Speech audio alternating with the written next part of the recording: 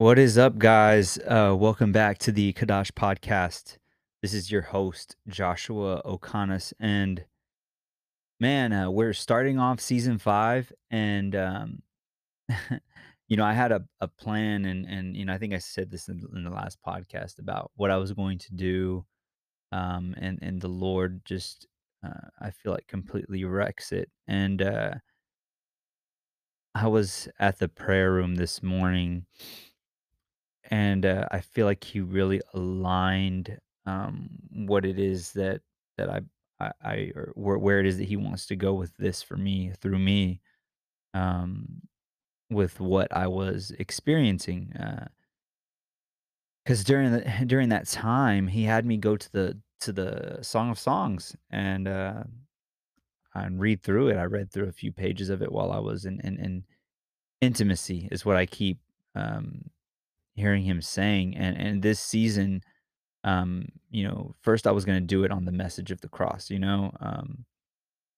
now, well, what I've been yearning for, even like last year before I thought of message of the cross, was the secret place, and that's what we're gonna talk about this season. Hopefully, we're gonna get through 10 episodes of this is season five of the secret place, and just how intimacy with the Lord has birthed um, such a rich fruit of the spirit in me, um, that is sustained by him.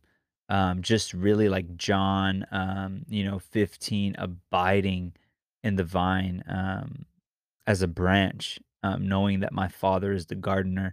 And I really feel like in this day and age that we're in, there's so people, we're trying to connect so much to other people with social media. We got Facebook, we got all these different types of social media platforms. And yes, they are good. And yes, we need community, but they are drawing us out of the secret place.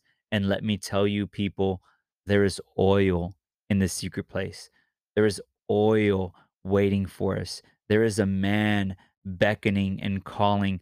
There's a man, like Song of Songs says, that is calling us into the chambers of his heart.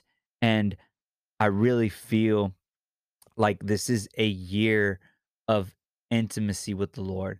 This is a year of of abiding in the secret place, right?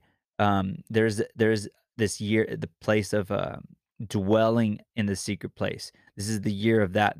This is the year of this. The year of intimacy. And I really, calling my listeners and whoever's listening to this, into the secret place. Get alone with God. Um, get alone and cry out. The word says that our flesh and our heart cries out. So not only do we cry out with our spirit, but cry out with your lungs, your flesh. Cry out, and draw away into the chambers with the Lord, alone. And let's get off social media. Let's not be on it as much. Let's watch our, how it updates you with how your time for the week, how many hours per day. Let's draw that down, and let's get alone with God. And I'm telling you, through the beholding and getting alone with God, you are really transformed into the same likeness, by the Spirit.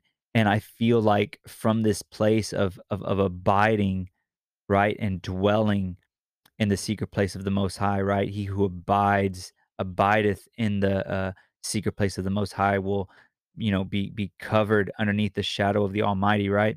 And even Jesus, right? Go into your room, close the door be with your Father who is in secret, right? And I feel like the Lord is just beckoning us. He is beckoning us, and, we're gonna talk about the secret place. We're gonna go through verses.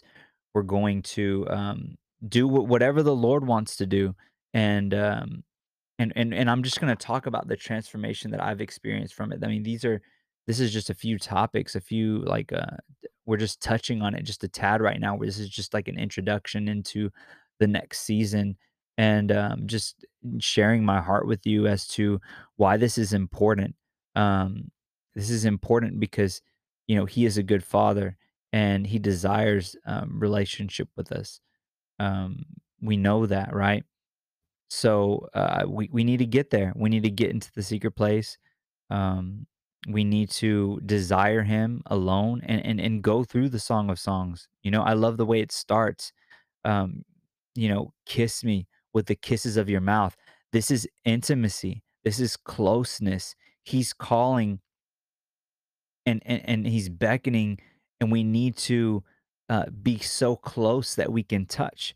How can you hear someone that you're not close to? If I was shouting at you from where I am in Texas and I don't know where you're at, would you be able to hear me?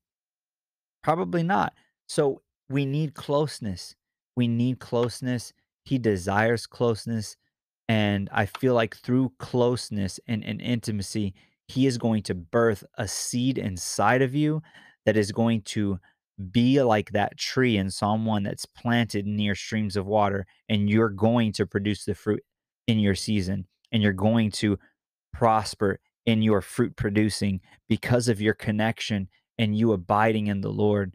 And I desire that for you. Get alone with God. Create a prayer room within your house.